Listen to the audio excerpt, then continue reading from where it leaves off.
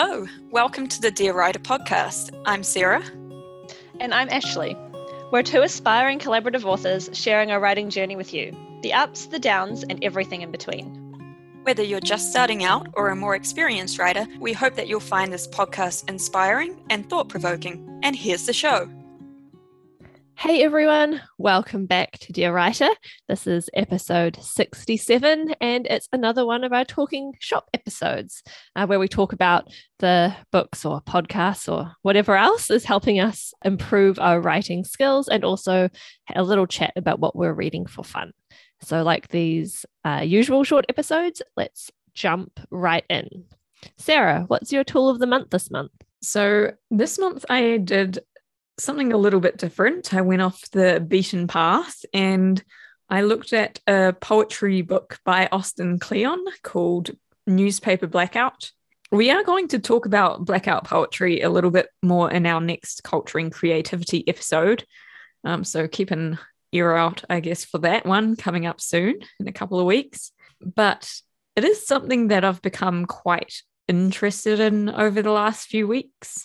So basically, the book is a collection of poems that he's written, which are made by taking a newspaper article and blacking out the words he doesn't need to create a poem.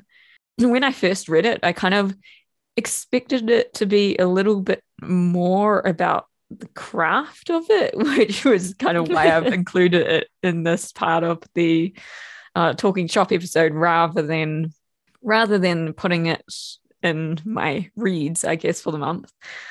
But yeah, I thought I'd share a few of the poems that I particularly liked from it.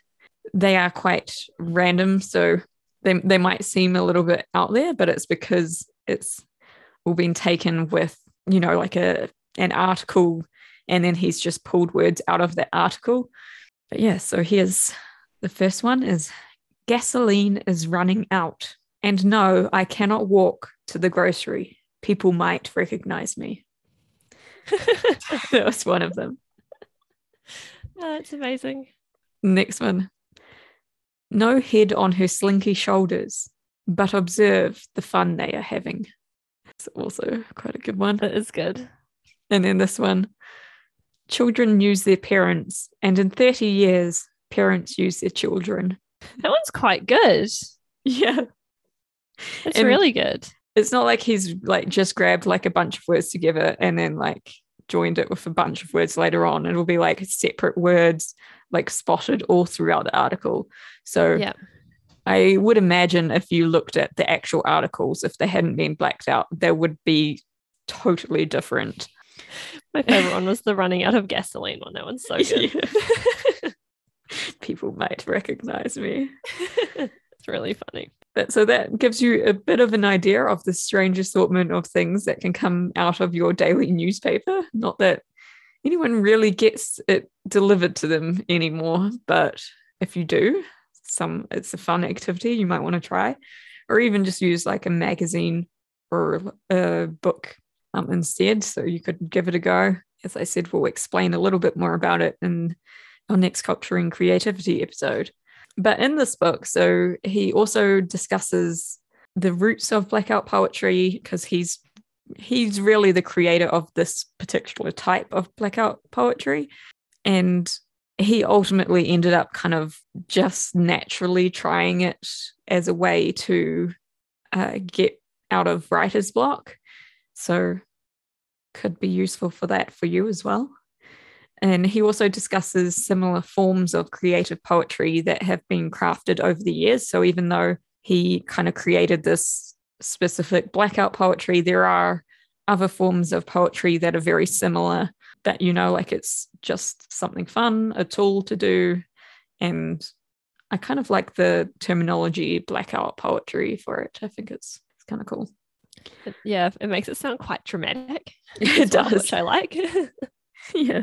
And so at the back, there is a section on how to create this poetry yourself. So as I said, if you wanted to give it a go, you could also have a look at this book and see how he did it.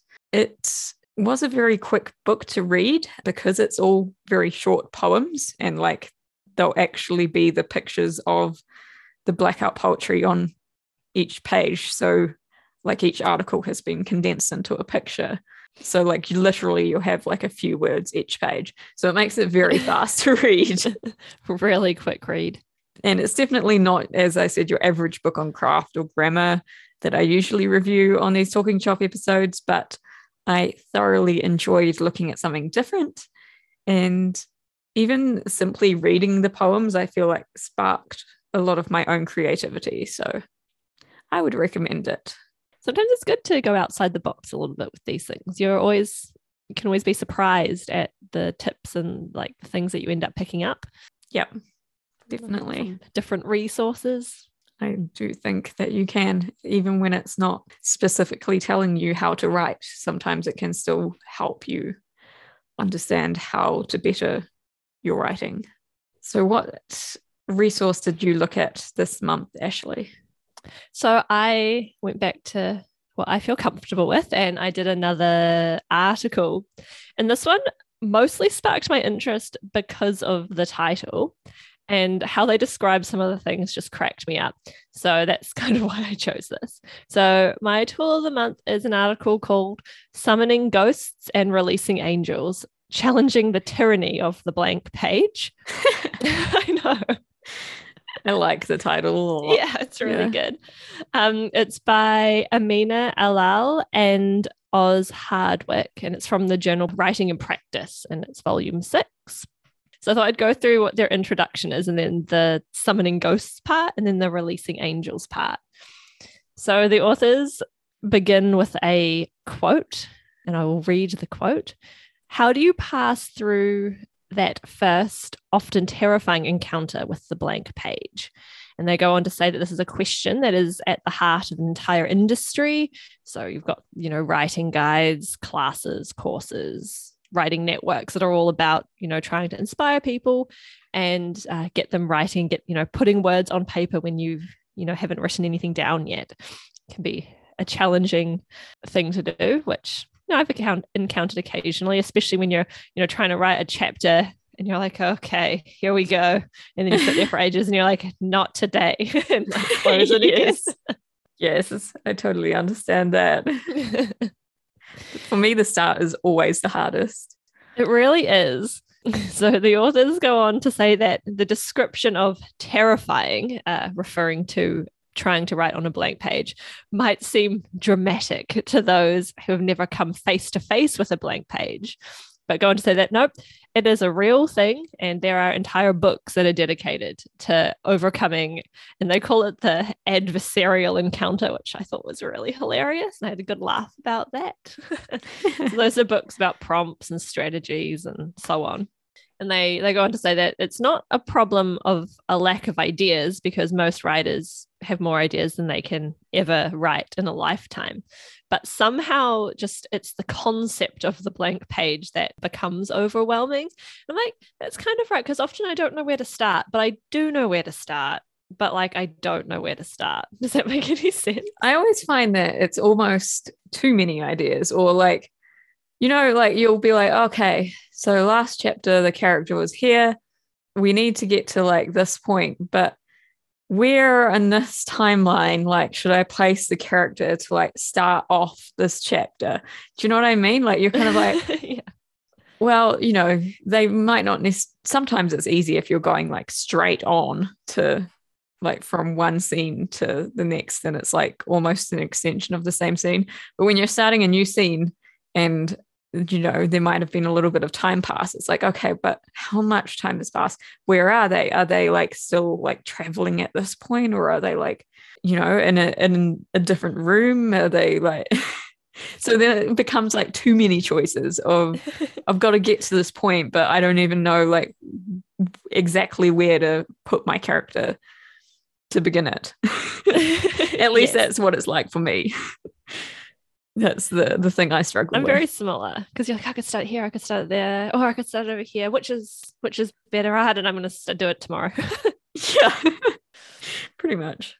So in this article, the authors then basically they're trying to like reconceptualize the idea of the blank page using influence from two visual phenomenon. So one is Charles Bonnet syndrome, and the other is I don't even know how to say this, pareidolia, maybe? Yeah, pareidolia. That's how I read it. But who knows if we're right. We'll get on. You'll hear a bit more about them. So those are the two visual phenomena that they have inspired them to create these. We're basically it's kind of like a writing prompt, which is meant to help you. But it's very interesting. So that's how we get on to the summoning ghosts part.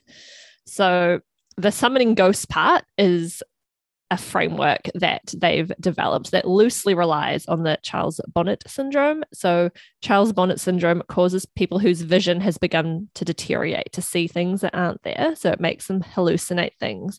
So basically they're not seeing things and their brain is like conjuring images that they think should be there, but it's not. Right. Yeah. Yeah. So hopefully that's clear. And so then they're basically taking this concept and then applying it first to readers and then to writers. So basically when you write a story, you purposefully usually create gaps in your story that the reader has to then fill in. So when you're thinking about like whodunits and things like that, you're dropping clues but not saying things specifically. And then the readers, they say conjuring ghosts to fill in the gaps as a reader. Yeah. And they then go on to say that why not then apply this to when you're trying to write something and don't know where to start. So she suggests writing a generic and somewhat cliched short story that's just a couple paragraphs long. And the one that she uses, I haven't put in here, but it's about like being a child in her bed and having a nightmare, and the nightmare like comes through the door and scares her or something like that. So just a couple paragraphs, and then edit a little bit to make it feel a bit more visceral and real, so, making it, giving it a bit more substance and description. And then she's like, and then take a scalpel to it and just remove portions of it. So you're left with like words and phrases, which you can then rearrange into the shape of a poem. And by removing like all the extra words, it makes you or the reader like make links between the words to kind of like develop your own story. And I said that's really interesting and kind of like the blackout poetry. Yeah. Yes, although a little bit more, thinking. I guess, focused, if that makes any sense. Yeah. Because I guess you can write sort of what you want to then try and get deeper into. Like instead of using someone else's story, you're using your own. And you're, I guess, writing it purposefully. Yeah, for this, but it sounded quite interesting. And the example that was in the paper, which is it's open access, so you should be able to go and see it. It had like quite a different. Well, when I read it, it had quite a different meaning. But of course, like a lot of the words and stuff are missing. So that's kind of how my mind pieced it together. It was very interesting. Yeah, the filling in ghost part, like thinking about medical conditions as well. People do that a lot with dementia as well, where they'll not remember, but so then they'll like create a story and they call it fabrication, like to fill in the gap of what the part that they don't remember. And sometimes people know that they're doing this, other times they don't know that they're doing this. But how interesting. It is quite interesting. Yeah, sometimes people, because they feel a bit I guess people can feel quite embarrassed by it and quite scared by it, so that sometimes they'll try and cover up by like creating these stories, but sometimes they'll do it like completely unknowingly and they'll have created this entire story of what they did. In reality, it's nothing, like none of that happened. You're like, oh. But so it's interesting, like, applying both that and the, what was it Charles called? Bonnet syndrome. Bonnet syndrome to something like writing. Like I can see where it's very similar in terms of that. So it was just interesting, like, having these two things linked into writing. That's what I kind of drew me to that. I was like, oh, okay, where is this going? Like how, very interesting. I always found it interesting when like medical and like scientific connections are like linked to writing. I'll be like, I don't know. I think it's just the way my mind works, the two fields that I'm really interested in like coming together. Colliding into one. But yeah. Anyways, continue with the second part of it. Okay, so the second part was called Releasing Angels. And they also start with a quote in the section. They say, most writers feel that it is incredibly difficult to start, even with plenty of time at their disposal. So apart from time, the authors say writers often need to find, there's other things that they need to make them feel, I guess, like in the writing space. They need to find the right place to write, the right environment to write in, because otherwise it can be distracting and, it can make it difficult for you to write and focus on what you want to say. And it's at this point that the authors suggest that we embrace these disruptions in our everyday, and they bring in the concept of pareidolia, which is a phenomenon I think all of us would have encountered before. And it's when you interpret vague or random stimuli as a pattern or image of something that's not there. So when you see like a whole heap of clothes in the corner and you see a figure slumped in them, or like you see like the face of Jesus in like a potato chip. Or like the other day when I had a towel hanging over my door at night and woke up and saw like an intruder, like that kind of thing. But it's also what makes people hear like voices on the wind or voices in the water when like the waves are crashing, and hear someone saying something when like a train rattles by. So that kind of thing. Yeah. So one, I didn't know that had a name, and I was like, oh, I'm glad other people have this. Yeah, I've heard of it before. I know there's also another name that specifically relates to like seeing faces and things. But yeah, I was like, when you like mentioned it, and then like I saw what you'd written about, I was like, oh yes, I do know that this exists. But it's one of those things that you don't really think about, but it happens all the time. All the time. Yeah. I get the voices one often, weirdly. Like it'll be like a random noise and I'll think someone's been speaking. I'll get that when I'm like listening to music, and then I'll be like, sorry, did you say something? To like my husband. He's like, no. I'm like, oh, okay. Anyway, so the authors suggest that you can kind of loosely exploit this phenomenon in your writing. And that's kind of like how we could possibly embrace, in a broad sense, the distractions to come up with like coherent stories. So I was like, speaking of ghosts. Sorry. Gave me a fright too. It's like, what was it? It's all good. Sorry, my husband just closed the door just for everyone who's wondering what the hell happened there. I didn't see him though. All I picked up was the door closing after he was out of sight. I was like, what is this? We're talking about ghosts. I'm seeing ghosts.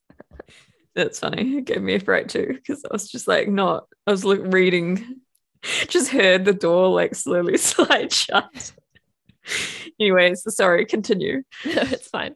So the authors suggest maybe we can use words sounds really weird, words to evoke the idea of a story. Like where if you just like write a stream of words, basically it can either lead to the ideas of a new story or give us a starting point for a story we already have in our minds. So he uses the example of journal entries. So one of the authors writes journal entries all the time and will often look back at them and then see, I guess, patterns and stories in his journals that he didn't notice at the time of writing them. And so the one that he uses, he looks back on one from like a few years before, and then, picks up on some interesting sort of ideas and story threads that are in there. And then he uses that to write a book of poetry that like stems from that. So that's what he suggests to do if you're stuck. It was quite interesting. I was like, I can kind of see that because, when you write things that don't really have a specific purpose, except for maybe putting your thoughts on the page and then revisiting them, you can find ideas or threads or starts for stories when you look back from things that you didn't think were there in the first place. So that was two techniques that they use. Apparently I think they're educators, they're both professors, and that's what they use in their creative writing classes to teach some like overcoming the blank page type stuff. It was very interesting. It could be quite amusing to try. Yeah, it does sound like a very interesting article, and I'd be interested to read it. It's very, very good. Anyways, we should probably move on to what we're reading this month for fun. Sarah? Yeah, so I have been reading Bazaar of Bad Dreams by Stephen King. So after creating my own short story, I was quite interested to see what other sort of short horror stories looked like, which sounds a bit backwards. Like I write a short horror story and then I'm like, hey, what are other short horror stories like? Because I don't really know that much. I haven't read enough of them. But anyways, even if I did it backwards, I decided to have a look into it, and I've only just started reading it, and it's one of his short story collections, as you might have worked out. But I've gotten through one of the stories so far, and his definition of short stories is a lot longer than my definition of short stories. Let's just put it that way. But then his definition of novels are also a lot longer. So Yes. But it has been quite intriguing so far. And I'll just read out what the blurb was, at least on my on Libby, which is the library app that I use to read books. So it said that it includes 21 iconic stories with accompanying autobiographical comments on when, why, and how he came to write or rewrite each one. And for more than 35 years, Stephen King has dazzled readers with his genius as a writer of short fiction. In this new collection, he introduces each story with a passage about its origins or his motivations for writing it. Sounds helpful. Yeah, that part of it I find quite interesting and quite useful, like to see kind of where his mind is at and how he arrived at a certain idea and how he then extrapolated that idea into a story. I feel like that's a part of writing that you don't often get to see when you're reading a book. Like I've read, obviously, as I said, one of them, and it is quite interesting because, you know, he talked about how he'd been driving along this highway and kind of came up with this idea about like a car that I'm not going to ruin it for everyone, but it just seemed like, you know, and then he like lost the story, so he had to rewrite it basically from memory and then adjusted it to fit like more modern timing. So it's quite interesting that like he managed to like pull it all back and like recreate the story as well. Imagine that would be so upsetting. I know. I would be very upset if that happened. I lost chapter the story before, and it was really annoying. Yeah. I'd written like 2,000 words of it and it just was gone, and I was like, no. So a warning for everyone: make sure you like triple check that you like save it in the right location, because I've done that before, saved it in the wrong location and then been like, where the heck was it? And then I've had to go back into like recent documents to be able to find it because it's somewhere on the computer, but who knows where. And then the other thing is like, if your computer crashes, like save regularly and frequently, because it sucks to lose stuff. I haven't lost chapters, but I've lost like podcast editing episodes. Just frustrating when you've done like several hours of work and you've got to redo it all. And like podcast notes. Oh yeah.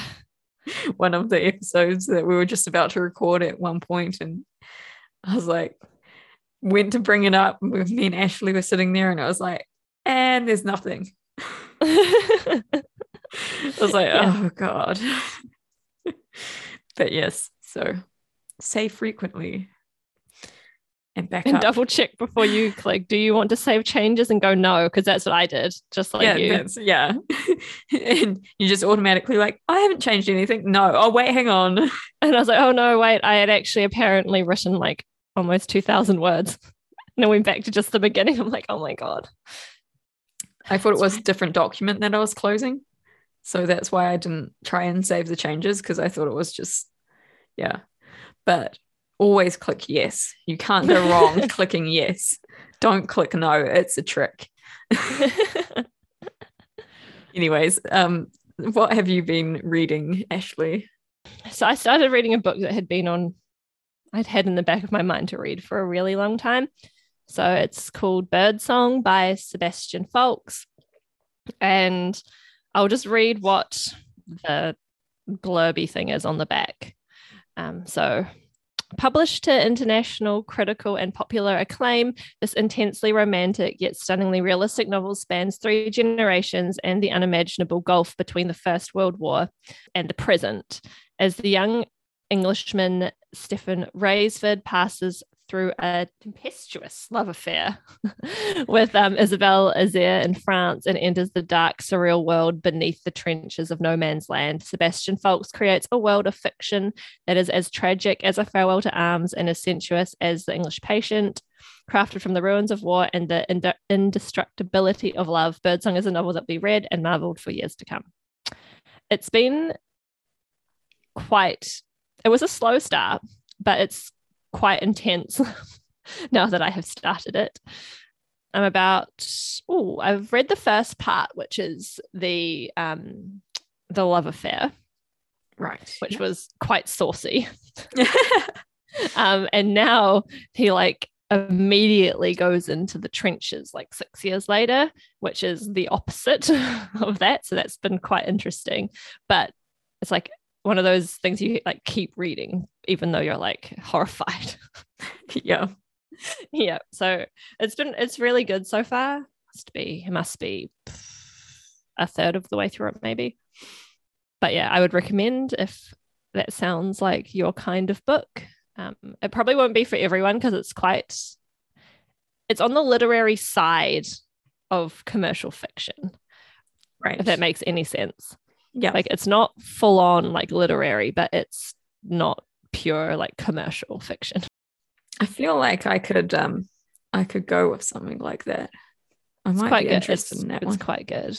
Yeah, he has some really good descriptions occasionally. I'm like, wow, that's very powerful. The powerful images that it conjures. Yeah. So yes, that's Birdsong by Sebastian Faulks. Okay, and we should round this up, I think. So if you would like to be on an author spotlight episode, then you can go to our website at lindesoncreations.com, hover your mouse over the podcast tab in the main menu, and if you click on the Be Featured on Dear Writer, it'll bring you to a form to fill out. And next time on Dear Writer, it is one of our main craft episodes, and we're going to be talking about creating realistic relationships, which will be fun given how much Sarah and I like talking about characters. Yes, definitely.